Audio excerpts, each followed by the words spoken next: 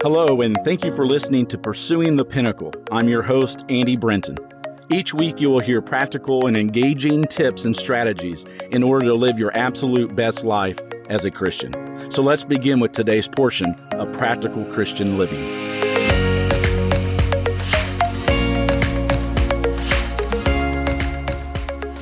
What is the most important thing to learn about the Bible? I suppose people could give differing answers to that question. But without debating those answers, please allow me to say that I think the best answer relates to truth.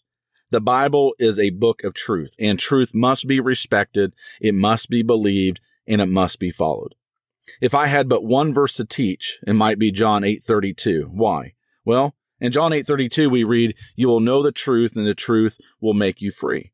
And so, why would that be the one verse? It's because only the truth can set us free from sin. God's truth is like truth in math or science. It is narrow and rigid. In math, 2 + 2 = 4. You can't make it to be whatever you want it to be. It is 4, always 4. Nothing else will work. Nothing else seems to be right because it's not right. It's 4. Rigid, narrow. That's just the nature of truth itself. Truth is objective, not subjective. Something is not true or untrue based on how I feel about it. Truth is truth.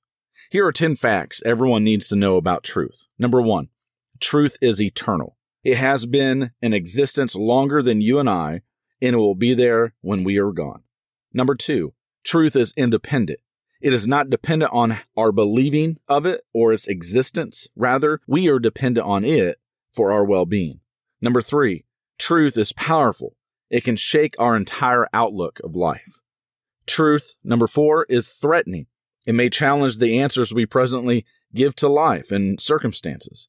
Number 5, truth is demanding. It can force us to make decisions that we would rather not make. It puts demands on us we would rather not have.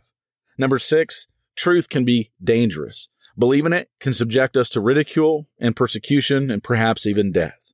Truth, number 7, is life-changing, for the good or bad. Once truth confronts us, we'll never be the same. We may be better, we may be worse, but we'll never be the same. Number 8, truth always comes as our friend.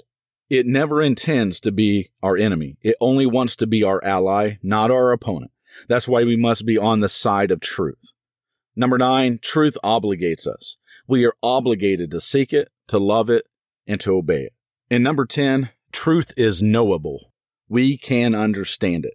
Therefore, we are obligated to search for it and to find the truth. A final thought, and then this podcast will be yours.